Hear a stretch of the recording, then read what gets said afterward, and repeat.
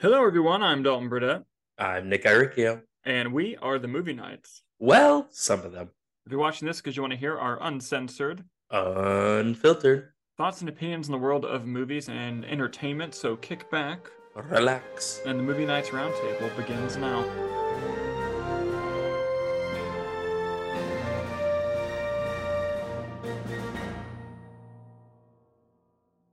So, if you guys didn't watch the last episode, you're looking at us on Zoom going, what in the hell is going on? For the next 3 or 4 episodes, we're going to be doing this from home just for some logistical purposes, but don't worry, in about a month or so, 3 or 4 episodes, maybe 5, who knows, we're going to be back in the studio behind me with all the nice shit, and we'll be continuing on from there. This is not permanent. Nicholas, how are you? You look I'm good, cozy. sir. How are you? You I'm know, chilling. I'm alive. I just I'll woke up. Yeah, I'll let you interpret that as you will. But yeah, just because we're not in the official studio doing this doesn't mean we don't have a good show. There's so many stories to talk about. Nicholas, on the movie news section of our show, what do you got for us first? Our first story comes to us from the Hollywood Reporter. Quentin Tarantino's final film is coming as filmmaker readies the movie critic. Sources say the Once Upon a Time in Hollywood and Pulp Fiction filmmaker has written a script that he is planning on directing this fall. Yeah, so we've heard many different versions of speculation on his last movie. And now it looks like the movie critic is going to be the title. It's going to shoot in the fall. We know he likes to get moving on things pretty quickly. From what I understand, how he shoots is he'll pay for the production himself and the studio reimburses him. And he does that so he can start right away. Really? I didn't know Yeah. that. Yeah. So, because normally if you're waiting on That- someone else's money, That's you funny. have to do what they say. He's like, no, let's just start now and just give me the money back afterwards. And he does that. So when he's like, it's shooting this fall, it's shooting this fall. But regardless, there's some speculation as to it particularly being about a certain movie critic in history, and then maybe he kind of plays with his history, with which we know he loves to do. But I, in my personal, Pauline Kael Pauline Kael. is, yeah, that's what the article's saying. Okay. That might have something to do with it, especially coming from like it was THR, right? Yes. Mhm. Probably has something to do with it. I would be surprised if for his final film he did like the changing history thing again. I would be a little bit surprised. Maybe it might be based on that person. I feel like he's going to go full fiction, full pulp fiction, if you will, on this final film. And while I don't think it's going to be his final film, I do think he's going to take many years off and he's going to do TV. I think he's going to do like mini series because we know he Mhm. loves to write and that's a writer's medium, and I think he'll thrive there. But I think before he dies, he'll do one more. I feel like he will. But what are your thoughts on this? I think I agree with that. I mean, it's been his final film for how long?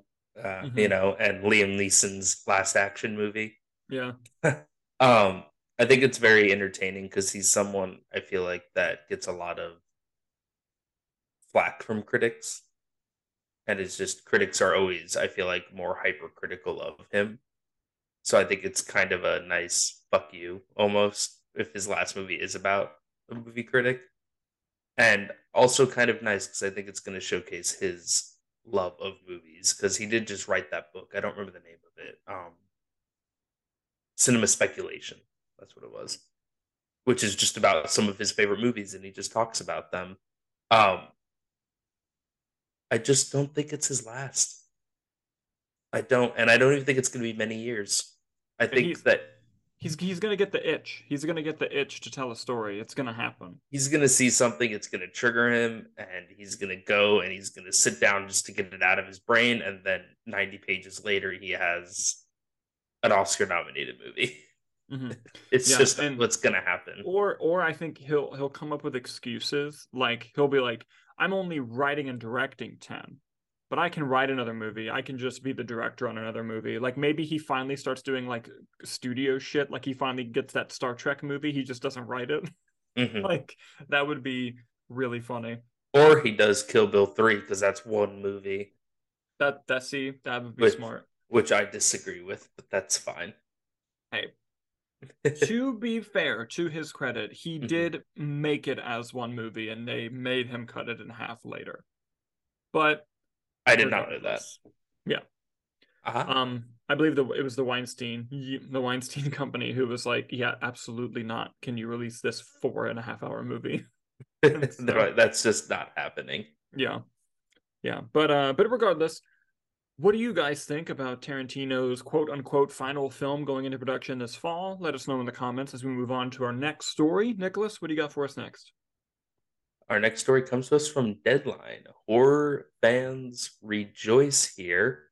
Following his big animated feature Oscar win for Pinocchio on Sunday, Guillermo del Toro is getting closer to finding his next live action film. Sources tell Deadline that Andrew Garfield, Oscar Isaac, and Mia Goth are in early talks to star in Del Toro's Frankenstein at Netflix, which Del Toro will write and direct. Well, Yes. yeah, Yeah. absolutely, Easiest absolutely, green yes, light ever. ever. And Hmm. and what's funny about it is I'm upset that it's at Netflix. Like I hope they do like a glass onion thing where they get to put it because I want to see Andrew Garfield, fucking Oscar Isaac, just like on the big screen in these roles. You know what I mean? Like that just is something I'd want to see.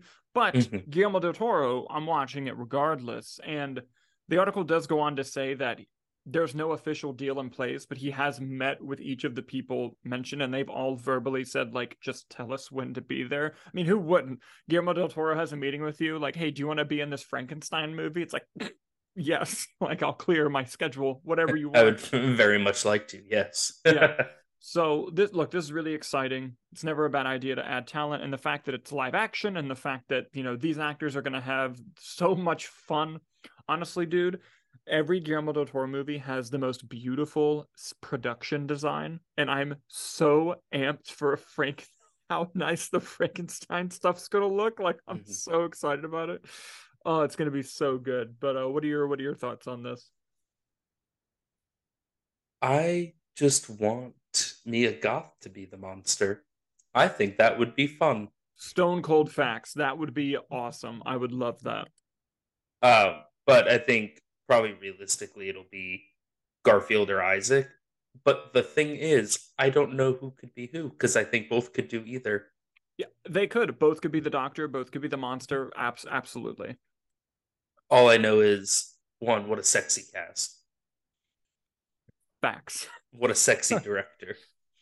Big Because I facts. love Guillermo del Toro so much. I want to give him a Yes. hug. Uh, Yes. no, listen, I think uh, obviously Oscar Isaac and Andrew Garfield are big fan favorites just in all of Hollywood. And Mia Goth has quickly become this fantastic horror actress with X, Pearl, and what's the one you saw? I don't remember the name of it. It was Infinity recent. Pool. Infinity Pool. So I think all of this and Del Toro's horror direction, I think this is just all good things. Me as well. Me as well. I Mhm. I see no downside to this at all, other than I hope they just put it on the big screen. But what do you guys think about Guillermo del Toro making a Frankenstein movie with that killer cast I was just mentioned? I hope Mia Goth is the monster too. That'd be amazing. Let us know in the comments below as we move on to our next story. Nicholas, what do you got for us next? Our next story comes to us from the Hollywood Reporter. Smile filmmaker Parker Finn has signed a first look deal with Paramount. Finn made his feature directorial debut with one of the most profitable movies of 2022 in Smile. Yeah, so this is a trend that we've been seeing a lot with Paramount and the creative team behind that. I think recently the production company signed a deal with Paramount, and then on the other side, Walter Hamada's now over there running the horror division, and you have over on the Universal side, James Wan and Atomic Monster making deals with Blumhouse and Universal. Basically, people are locking down these horror filmmakers because something that's been consistent throughout all of film history, including through the pandemic and post-pandemic, is horror films are cheap to make and they make profits, especially if they're good, especially if they're good. And, locking down this guy to be able to make more. And what's included in that article is one of the things lined up is a sequel to Smile, I think is incredibly smart. And again, Paramount has not been dethroned yet as the GOAT movie studio right now. I've been on this for since 2017 that they've been the best. Warner Brothers, watch out for Warner Brothers because they're starting to lay the groundwork for rebuilding that relationship with filmmakers. So they're going to be a contender for the best studio in the years to come. But for the past 6 years, it's been Paramount, and they continue to make smart moves like this. What are your thoughts on this, and do you think it's a good idea to kind of lock him down? I think it's definitely an interesting trend, like you were saying, to see the horror directors being picked up like this and these studios all going to kind of this old Hollywood style of, you know, keeping things in house as much as possible, locking down directors, actors for all these multi picture first look deals. Um, did you see Smile? Embarrassingly, no. I still have not watched it. Mm. It's on Paramount Plus. I'm going to watch it with Hannah at some point. It was okay. I wasn't a huge fan of it. I think probably maybe some of that was just around all the hype that was around it when I finally got to it. I'm sure if I had saw it in theaters, it would have been a different experience altogether. The creature design in it is absolutely incredible. One of my favorite in recent memories. Um, it reminded me very much of It Follows, just kind of tonally. Um, and I wasn't a big fan of that one personally. Um, but I still think it was very well made. Smile. So I'm interested to see, especially after the ending, what kind of direction they go with the sequel. But either way, I think the man has a knack for horror and these types of stories. So I'm interested to see what he comes out with post Smile sequel. Yeah, no, that's a really good perspective to have. And again, Paramount's making moves, horror's constantly making moves.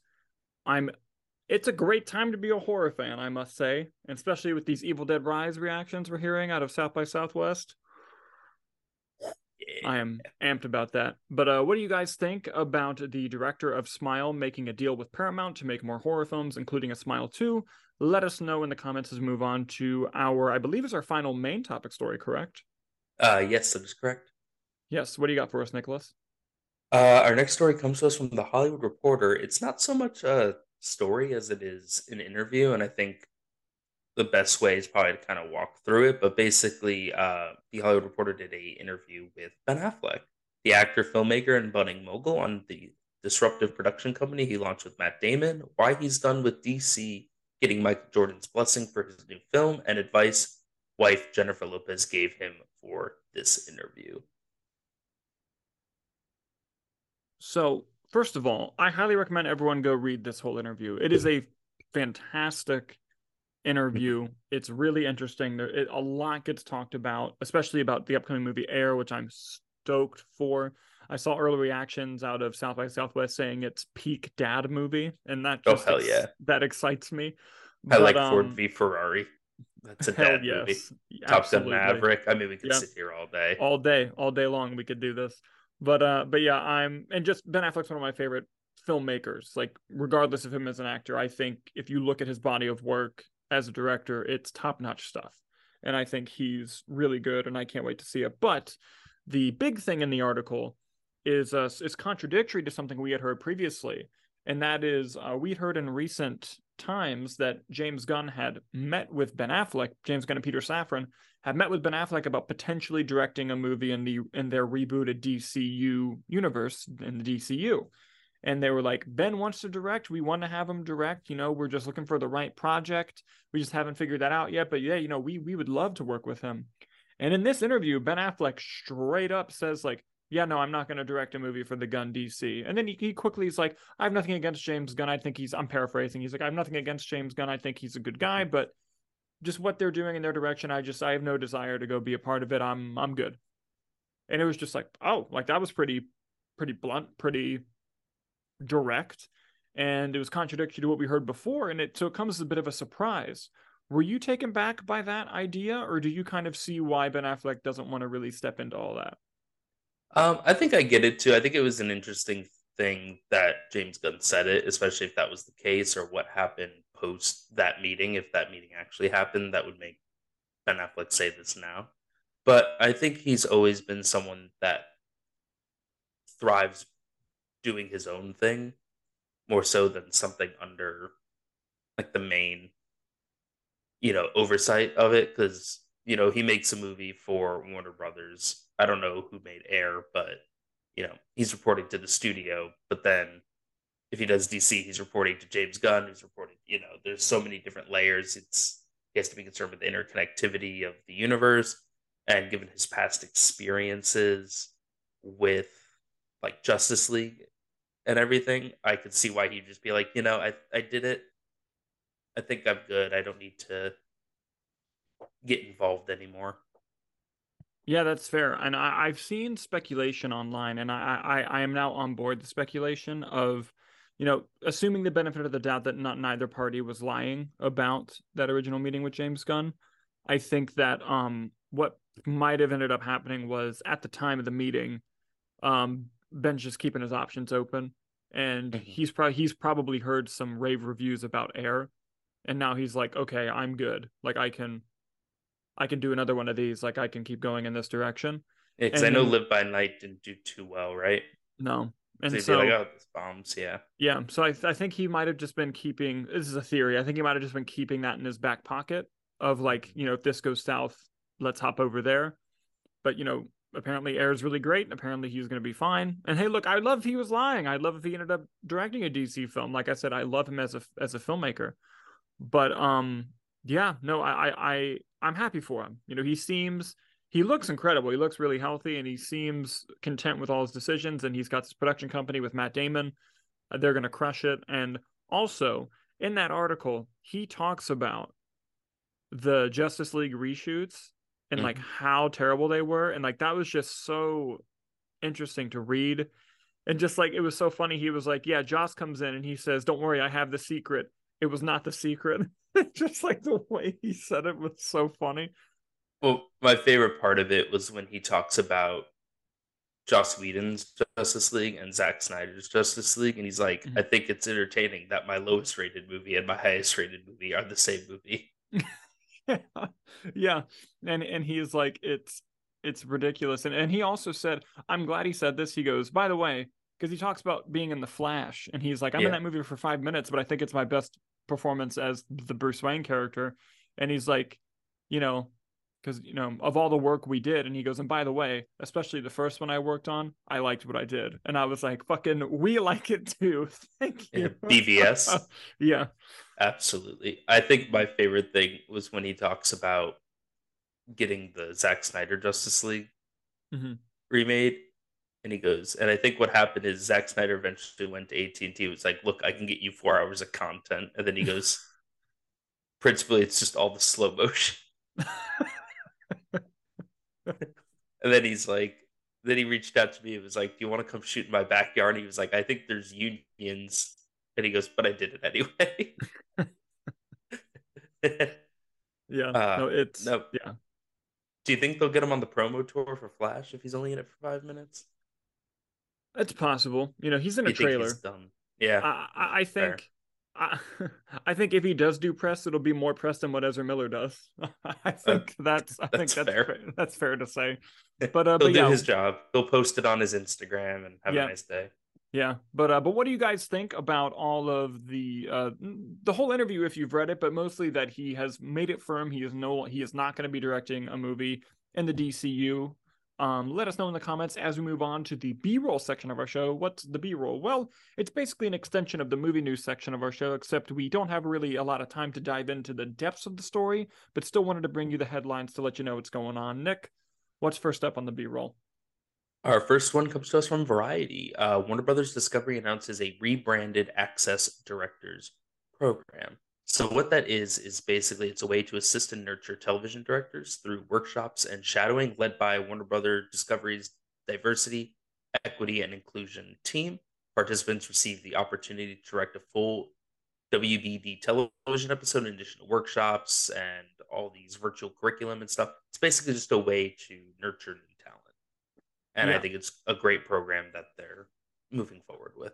Yeah, and it comes off the heels, this rebranding, it comes off the heels of them and originally saying that it was canceled.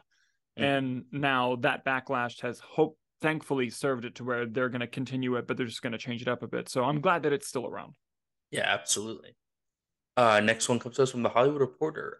Batman Cape Crusader animated series moves to Amazon with a 2-season order right off the bat. The series comes from J.J. Abrams, Matt Reeves, and Bruce Timm, who Bruce Timm is the original creator of Batman the Animated Series, which is the best Batman animated series to Correct. come out. Um, just a quick note on that. I feel like this is maybe one of the first times that Zaslav has messed up, in my opinion. Yeah. I know that he kind of moved away from animation, is focused on live action and stuff, but how do you get rid of a J.J. Abrams, Matt Reeves, Bruce Timm Batman series? Playing devil's advocate, I think you get rid of it because it's expensive.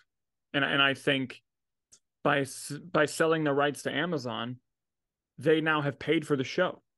And Mm-hmm. it's free advertising on Amazon for someone to be like, "This is good. You want to watch other Batman?" And they go to HBO Max. I mean, look, I as a consumer, Mm-hmm. it's aggravating. Like, I Yeah. wish it was all under one roof, how they were originally trying to do it. But I do think if his goal was to save money, paying all three of those people is not cheap. To me, this feels like when Universal said no to Christopher Nolan, or no, Warner Brothers said no to Christopher Nolan, Yeah, Warner Brothers. and he went to Universal, and it's like, how do you drop that ball? Yeah. Um. Anyway, I'm gonna watch. Our next one comes to us from Deadline. Florence Pugh and Andrew Garfield to star in We Live in a Time from Studio Canal and Sunny Marsh. It looks like two negotiations. Doesn't tell you anything about the script yet. Plot details are being kept under wraps. It's being described as funny, deeply moving, and an immersive love story. Andrew Garfield, Florence Pugh rom com. Their day one. Somewhere Hannah has just fainted. And I think I just heard her pass out in the other room. Do you want yeah, to go check on her? yeah. No, she'll be fine. But yeah, no, this is excellent news. And I mean, two of the best actors working today in a movie. I'm there. I don't care if it looks like the worst movie ever when the trailers come out. I'm there. Mhm. Um, Next one comes to us from Deadline. Jack Black and brothers Bobby and Peter Farrelly, the team behind the 2001 comedy Shallow Hal, look to be reuniting for the holidays and bringing an infamous character along for the sleigh ride. Sources tell Deadline that Black is set to star in a Christmas comedy, Dear Santa, with Bobby Farrelly set to direct. The movie centers on a young boy who, in writing his yearly note to Santa, mixes up the letters and sends it to Satan instead. That's fucking funny. I'm all aboard for that. Jack Black is playing I mean, I could see him playing Santa, but I almost feel like he's playing Satan. Like, I I feel feel like like that's that's the the flip. Like you're yeah, gonna expect him to be Santa. yeah. Honestly, he could do both, and I think he would do great. I'm surprised it's not animated. That feels like that'd be a good animated movie. Yeah, well, I mean, you can't put Satan in an animated movie. Like 90, not 90, but a huge section of parents won't understand storytelling and be like, "I'm not taking my kid to see something with Satan in it." It. Mm. I mean, how they did that same joke in the one of the Santa Claus thing on Disney Plus, where they were like, "Welcome home, Santa," but the elves accidentally spelled Satan, and then Santa's like, "Ah, you mixed it up," and then they're like, "Oh," and they fix it. But people took that screenshot of "Welcome home, Satan," put it all over old people Facebook, and were like, "Can you believe they're exposing our children to this?" It's gonna do.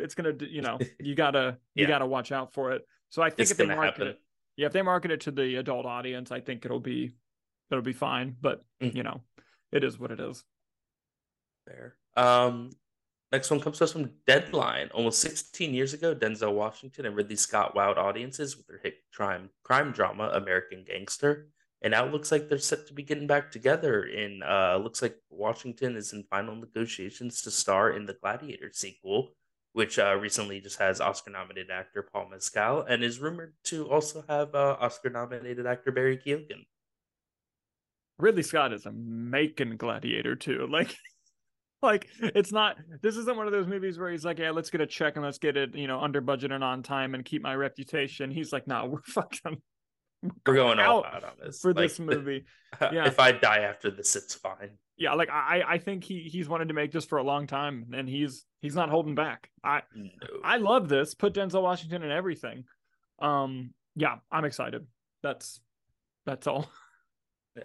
And that's it for the B-roll. One more story I wanted to toss in, more of just a sad news, but more of a Mm. little respect here. Lance Reddick, the actor, passed away.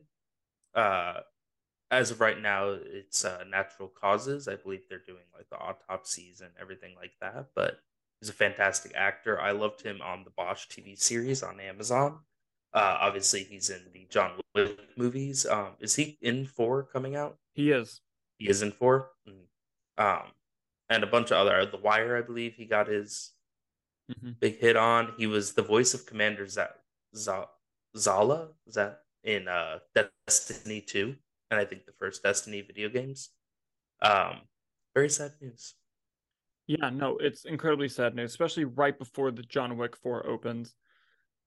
Really, really Mhm. sad. And he was an incredible character actor. He was good in everything he did, and he was bar none the funniest guest on the Eric Andre show of all time. He What? is, if you haven't What? seen him on the Eric Andre show, you have to. He is one of the only people I've ever seen that makes Eric break. And it Really? You got is Eric Andre to laugh? twice. Oh wait, is that when he does like the LeVar Burton joke? Yeah. The starch. Everyone should look up that. Yes. It's so It's funny. so And he good. and he's also the guy that punches the desk and says you need a new desk. Like that is amazing. It was amazing. But yeah, he will be missed. That Mhm. that was shocking when I read that. That Yeah, was at really surprising. 60, I believe, too. Yeah. Mhm. Mhm. Yeah, thank you for bringing that in. Transitioning from that somber note, let's move on to the box office The box office. section of our show. Nicholas, do you have our predictions? Do you happen to have those? Oh boy, I do. Let's see. All right, Dalton, you did Shazam 2, Scream 6, Creed 3, Ant-Man 3, and 65. Okay. I did Shazam 2, Scream 6, Creed 3, Ant-Man 3, and Cocaine Bear. We were both wrong. Oh boy. But it was Go. close. It was close. So, coming in first place, making $30.5 million was Shazam Fury of the Gods. It's a little underwhelming. Wow, Coming in, wow. yeah, coming in second place, dropping 61%, which is a little bit more than normal, but not too bad, especially with how high it opened, is Scream 6, making $17.5 million. Coming in third was Creed 3, making $15.3 million, dropping 44% from week 2 to week 3. Coming in fourth was 65, dropping 53%, making $5.8 million. And coming in fifth, Ant-Man and the Wasp, making another $4 million. So we just had 65. For me, I just flipped 65 and Ant-Man. But let's dive into the numbers a little bit more here. Right now, Shazam: Fury of the Gods has a worldwide total of $65 million on a production budget of 125. That's not good. Right Okay. now, it's made 0.5 at times its budget back, and hopefully it can do better. We're going to get into our review of that a little bit later in the show. Scream 6 now has a worldwide total of $116 million. And you know that budget was less than that, so they're without a doubt already profitable. Hmm. There's no doubt in my mind about that. Let's see here. Creed 3 has now crossed 200 million worldwide. It's at $224 million worldwide on a budget of 75. It's made 3 times its budget. Making money. Money. Hey. Good for Michael B. Jordan. That is really great to see. And 65, on the other hand, worldwide had a production budget of $91 million and has made 38. Has made 0.4 times its budget back. That's a shame. Which, by the way, I think I'm going to watch that today. I think I'm Which going one? to go see it. 65. Mm. And Ant-Man and the Wasp: Quantumania worldwide has made $462 million on a budget of 200. It's only made 2.3 times its budget back so far. So that is rough for Ant-Man. Really rough. But yeah, that's the box office top five. I am going to dive into Cocaine Bear. Its worldwide total is now at $74 million. Good for them. I don't remember how much that movie cost. It's not listed here on the site that we use, but hopefully it's I hope that movie's profitable. That's what I'm trying to say. Hmm. So we'll see there. Let's talk about Shazam. Um it opened lower than the first film did. The first film opened the year before the pandemic, and the first film also was considered a bit of an underperformance in its total run. So, seeing this is really disappointing, especially with how beloved the first film is. And the first film is a great movie. Mhm. Um, do you think this has to do with DC announcing the reboot? Do you think this has something to do with it? Because I think it's a mix. I think that's part of it. I don't think that's the main reason. I mostly think just the marketing dropped the ball on this movie. Like the marketing was not good from the get-go. Mhm. The marketing was very lackluster for it. Reviews for the movie haven't been great, which we'll get into ours. Mm-hmm. And yeah, I mean, why go see? For people that don't go to the movies frequently, like us, what's driving you to go see something when you know, oh, it's pointless anyway? What's like I think that there was no outside appeal to it. So like I don't think Aquaman is going to perform well. But like Shazam or Flash, when people see, oh shit, Michael Keaton's back as Batman, that's a draw for them to want to go to see it. Mm-hmm. I feel like Shazam and Aquaman probably don't have that draw. Like I would be surprised if Blue Beetle doesn't perform well as those are the last four movies, right? Or three. Mm. Yeah. You know, I think there's just too many factors because why if you know something's gonna be rebooted, why go see it? Yeah. No, I mean, For an I outside definitely, force, I mean I'm gonna see them. yeah, I mean, I definitely think that's part of it. And I think the reviews didn't help. And I think there was a sudden turn on Shazam as a character that I was noticing, at least on social media, where people were kind of suddenly going off on saying like, and this might have something to do with something that Zachary Levi tweeted out weeks before the premiere, but a bunch of people just saying that like, oh, the Asher Angel Zachary Levi performances don't match, and it became like this huge thing on social media of people kind of Mhm. giving their 2 cents on that. And I don't know, it was odd timing because like I remember when the first trailer for this came out, it was an exciting time. Like it was like, oh, finally, like we're getting Shazam too. And now, and I don't think Black Adam's performance helped either. Mhm. So, I think it's a shame to see because I don't think David F. Sandberg deserves this at all. I think he's an amazing filmmaker and he's an amazing personality. For those of you that don't know or are interested in filmmaking, the director of this film, David F. Sandberg, he not only has made great films such as Lights Out, such as Annabelle 2, such as Shazam. He started off making short films. I believe he's from Sweden, and he made the Lights Out short film that blew up, and it got him all of this work out in America and in LA. And he actually has a YouTube channel called Pony Smasher. That's his online handle everywhere.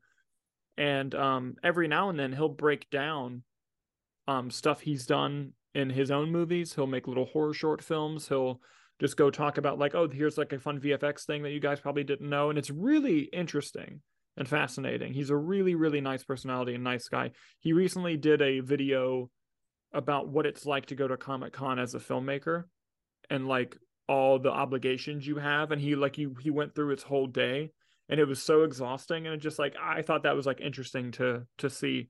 But yeah, he doesn't deserve this. He has mentioned that he's going to make a horror film next, which I'm excited about because his horror films are great. Mhm. I don't know, I kind of just went on there. I didn't have like an endpoint, but No, I mean yeah, I agree. I do like him, and it sucks to see, but it also kind of makes sense. And they probably knew this going in. Studio tracking these days is pretty on they par. So they they knew were, going in because they put something in a TV spot that I still can't believe, yeah, especially with how small of a role the person they put in their TV spot has. Like it would have made more sense if they would have played a bigger part in the third act, but they just show up and dip. yeah. Like that's it. But yeah, that was something. That was something. Do you want to get But into next week predictions? oh yeah, let's do it. All Okay, you right. you you go first. I want to hear yours. Is it just John Wick coming out? I think the only other release is that new Willem Dafoe movie that's going wide. Willem Dafoe is a new movie? Yeah, he's in a movie where he's the only actor in it. It's called Inside. Interesting. Yeah, hold on. Let me make sure for you real quick here. I'm gonna go nutty with it. You're going John Wick, nutty. John Wick 4, Shocking that you've made that Scream, choice. Scream 6, Okay. Shazam 2, Creed 3, Inside. It's Um, terrible guesses, but a movie called Moving On is also coming out, but this is literally the first I've heard of it. uh-huh.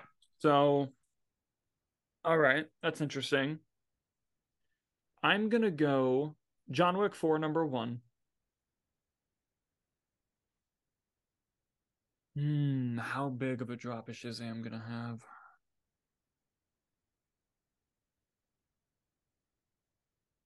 You know what? I'll keep Shazam 2 at number two. I'll go John Wick 4, Shazam 2, Scream 6, Creed 3.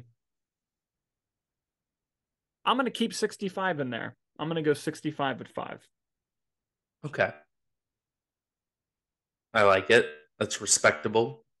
I don't know. I have a feeling, you know how last time you thought Ant-Man was gonna go over 65? It might be this week. I don't Might know. be We'll see. flip. Yeah. We'll see. But yeah, those you never know with those choices. But yeah, that is the box office of this week, guys. And lastly, we're going to move on to the movie review section of our show. And surprise, surprise, we haven't figured it out yet. That is Shazam Fury of the Gods. We finally got to watch Shazam 2 in theaters. And I'm going to start off here and say that, well, it wasn't bad. I didn't dislike the movie at all. Is it nearly as good as Shazam 1? No. I do think it is a big step down from Shazam 1, especially because I think Shazam 1 is a great movie. I don't think it's a good movie. I think Shazam 1 is a great movie, and I Mm-hmm. think it is a step down from that. And but what this movie really has going for it is the dynamic and the chemistry between all of the Shazam family. And that includes both the adult actors and the child actors. Like they all did great together, mixing and matching. Like it, you buy it. The humor was on point. You buy everything. I know, as I mentioned earlier, there's this new wave going on of like saying Shazam's performance doesn't match up. I personally feel that it does.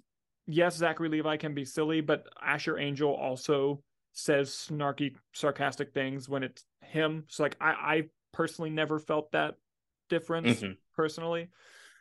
They give, oh my gosh, the actor who plays Freddy, who is in it, Jack Dylan Glazer. Jack Dylan Glazer.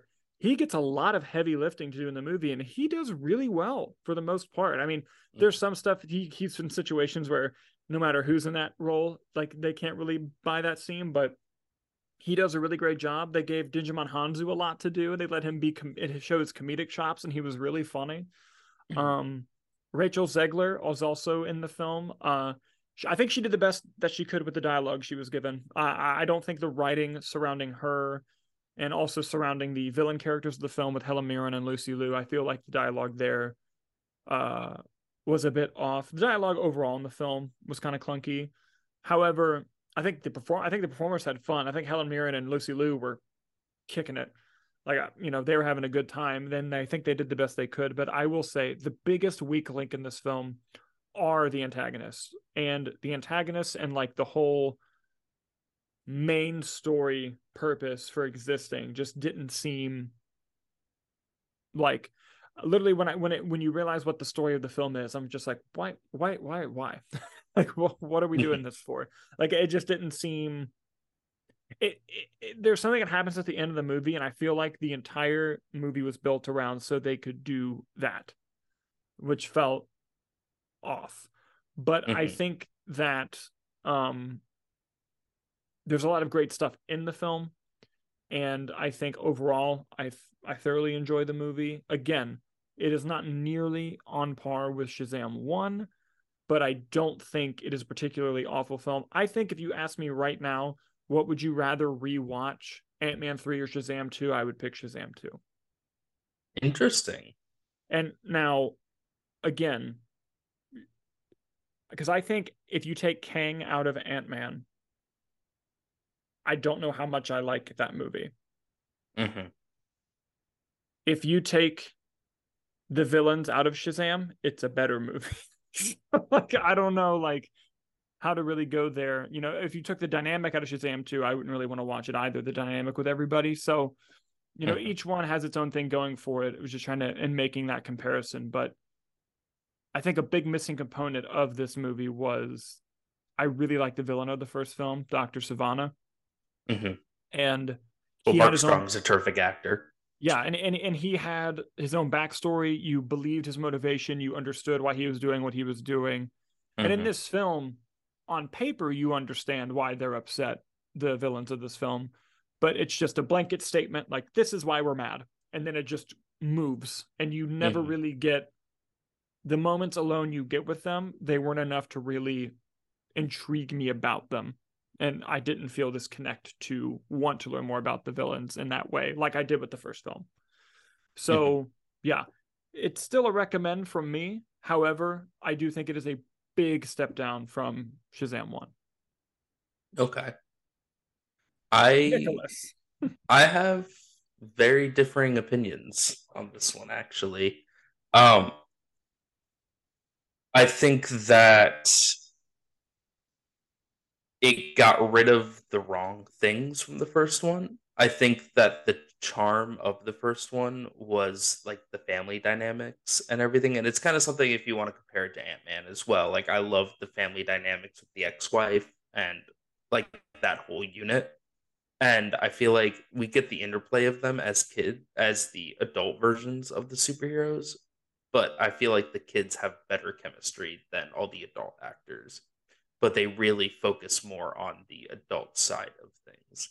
And especially like with the parents, like I love that whole storyline. Like with the two parents of the foster home, like when they come into the mix, it's really good. And granted, in this one, there was such the dialogue wasn't great with them, and you clearly the minute they like his first line to the actors who plays the mom, you're like, oh, that's the emotional beat for the third act. I like they didn't even try to like kind of hide that. Um, I think the creature designs you get kind of glimpses of them in the trailers. I think they're on point, um, which I think was a big thing in the first one too. Like I love the designs of the seven deadly sins, um, and I think the opening scene might actually be my favorite scene in the movie. And I think when that scene was happening, it's kind of more horror esque, letting David F. Sandberg kind of do his thing. And I was like, yes, that's why you give Slither Guardians of the Galaxy. That's why you give Evil Dead Spider Man. Like more horror directors should direct superhero movies. Um, I did feel the disconnect between the two performances with Zachary Levi and Asher Angel, and I feel like that might only be because I think that Asher Angel was severely sidelined in this movie in favor of Zachary Levi's performance, which I think is a shame because I think Asher Angel is the better actor. Um, and then there's just like some dialogues that you just kind of have to go, like the I've seen all the Fast and Furious movies, and it's like, okay, except the ones with the person that looks exactly like you. Mm-hmm. But that's just a comment that Spider Man makes a Star Wars reference, but he doesn't know Mace Windu. Yeah, yeah. um, that being said, though, I think the Fast and Furious franchise makes better use of Helen Mirren. Um, I'll give you that.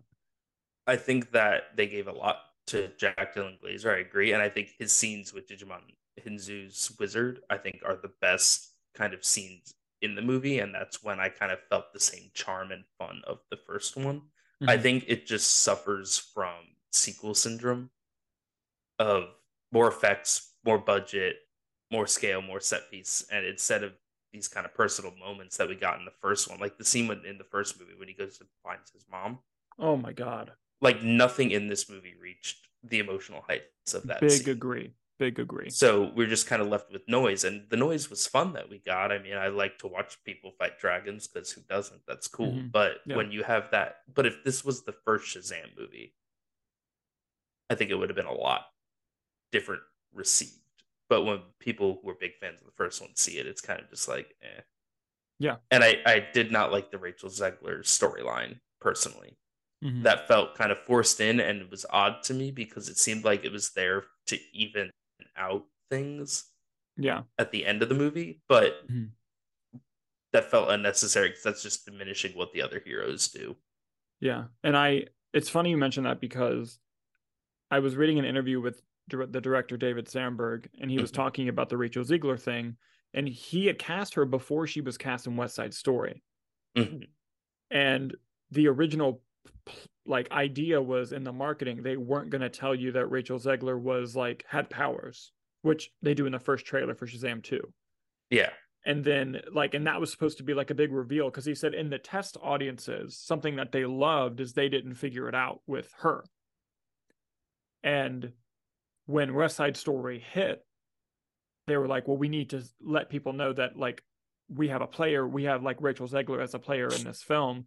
So they changed the marketing strategy. And I'm wondering in hindsight, like if we hadn't known that going in, how it would have played out. Like I don't know, I'm curious about that. But Regardless, I feel like that aside, I feel like the dialogue, the scene, like it was just yeah, no, I agree. everything felt Yeah, very just generic in this one, like an AI very written very sort very of. first draft. Yeah. And the only places I'll really disagree with you is the I like the dynamic with the kids. There's a lot less of them in this movie Hmm. than the first movie, and I do agree that Asher Angel does get sidelined in the movie a lot. But and I think Asher Angel is a great actor, and I think he's going to continue growing to be a great actor. I think Zachary Levi is a good actor. I mean, I've never seen him in anything that I've disliked yet. Hmm. I think he's starting to get a little one note, and I think that his next project he should do something like not in his comfort zone, like me, Mr. Hollywood agent who knows all over here.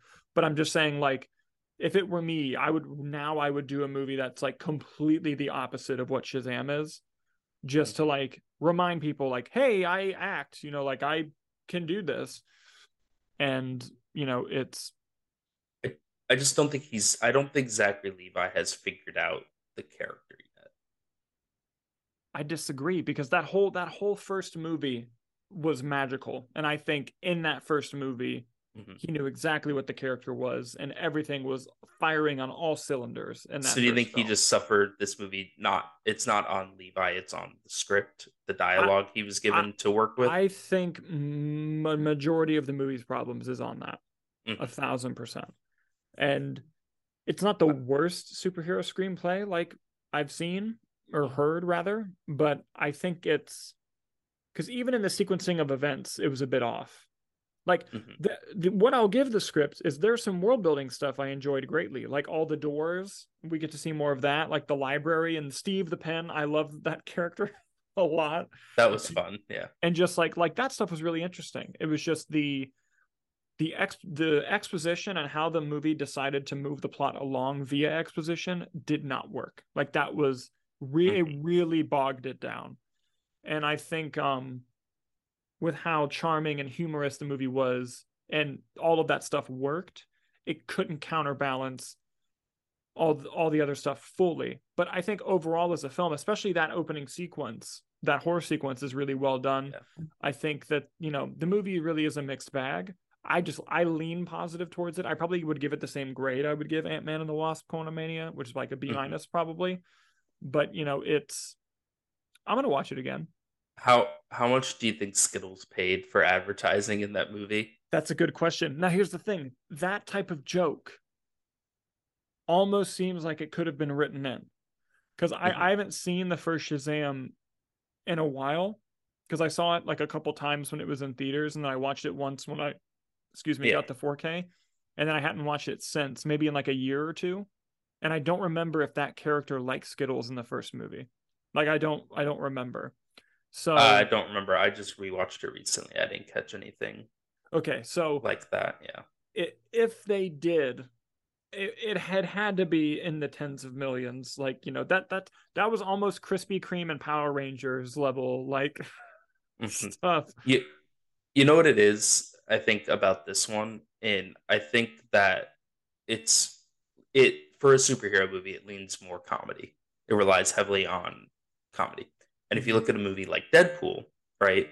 If you rewatch the first Deadpool, it's a joke a minute, and sometimes they don't land, but that's okay because you're immediately at the next joke. Mm-hmm. And I think that's what this movie does, except most of the jokes don't land. I see. I see. For I for think is me, the issue. for There are me, a some that are lot. very funny. Yeah, for Yeah. me, a lot of the jokes did land, and that's probably where the hindrance of enjoyment leans for us. Mm-hmm. But I do think that I want to emphasize because we had this conversation with like the group of friends outside the movie where I'm like Shazam 1's a great movie, and the consensus among the group was like, it's okay, and I was like, we're not gonna blow past that. Like me Mm-hmm. personally, I think Shazam 1 is a great I movie. Like think I I think had it it is a as my great third movie. favorite DC movie. Like it is a great movie, Yeah. and so you do feel that drop in quality, Mm-hmm. but I didn't walk out of the movie being upset that I watched it or like disliking it overall. You know what I mean? Mm-hmm. Now, of course, it is me talking, and I'm predisposed to not to liking things. if if I walk out of a movie and I say that movie was not good, that movie was not good. Like, you know, I try to look for the enjoyment in things, but um, I will say it was a big step down in quality from 1 to 2, but it's still a recommend for me. I don't know about you. I, you know what I think it is, and I'm going to keep using this example. Multiverse of Madness did not feel the madness of the multiverse. I did feel the Quantumania. Mm-hmm. I don't think I felt the fury of the gods in this Didn't one. feel the fury of the gods, huh? I feel like with that title, it just realistically he pissed off two. Mm-hmm. You know, Yeah, like fair. with the gods, I was expecting like the name Shazam is after like a bunch of the different gods, Mm-hmm. Zeus, Atlas, others. I was expecting something like that coming into the play, not just two. Yeah, no, that's fair. That's fair. But before we go though, there was one beat in the film that I really did enjoy, Mm-hmm. and where I thought, because like I agree with you that the emotional one with the mother at the end was it fell flat. Mm-hmm. Other than like, no, I won't spoil it, but there was part of it that didn't fall flat, but the overall moment fell flat. Mm-hmm. A moment that didn't feel flat, and I'm gonna say it because they showed it in the trailer, is the Shazam character throughout the movie kind of thinks that the wizard made a mistake. And Yeah. there's a great sequence in the end where Digimon Hanzo gives him a speech where he's like, I did not make a mistake. And I thought that moment worked really well. Yes. But then it was immediately followed by that moment with the mother. I think they were like one right after another. And it did hinder it. But, you know, inconsistent, I think would be a great word to describe the movie. Yeah, because I mean, even from the trailers, you kind of see that this concept is that Helen Mirren and Lucy Liu are upset, Mm-hmm. and they're just going around. And what the trailer tells you is that they're just trying to take the powers back from these kids. Yeah. And I think there was too much flip flopping with that idea in the movie as a whole. Mm-hmm. Whereas I feel like if they had played it like that was fully what was happening, and they're just like taking out these kids left and right, I feel like that added a lot more stakes Yeah. through it. Of like throughout the whole movie, Shazam's like, oh crap, like I need to fight them. Yeah. And like mild spoiler, Mm-hmm. if they would have committed to a decision that they made, I think it significantly helps the movie. Yes. Um, I'm glad you know exactly what I'm talking about. And two, in regard of like the stakes, I think if the another again mild spoilers for Shazam 2. I think if once the kids got turned, they couldn't be turned back, Yeah. it would have raised it a bit. I think that's kind of what I was trying to get across. Yeah. Yeah. But like the um that one decision that they make at the end, which leads to, a very cool fan moment, which I did get goosebumps when I heard a particular character's theme song. But if they would have committed to that decision, I would have been like ballsy, but Mm-hmm. didn't exactly work out that way. But yeah, so I, are you go ahead. I did like the post credit scenes. I did too. I think those were some of the better scenes of the movie. Um, Yeah. but at the same time, are they leading anywhere? the gun reboot, Who, what is who this? knows? Who Yeah. knows? But I will say, do you recommend? No. Oh, we got a one of each. It's been a while since that's happened. It is, yeah.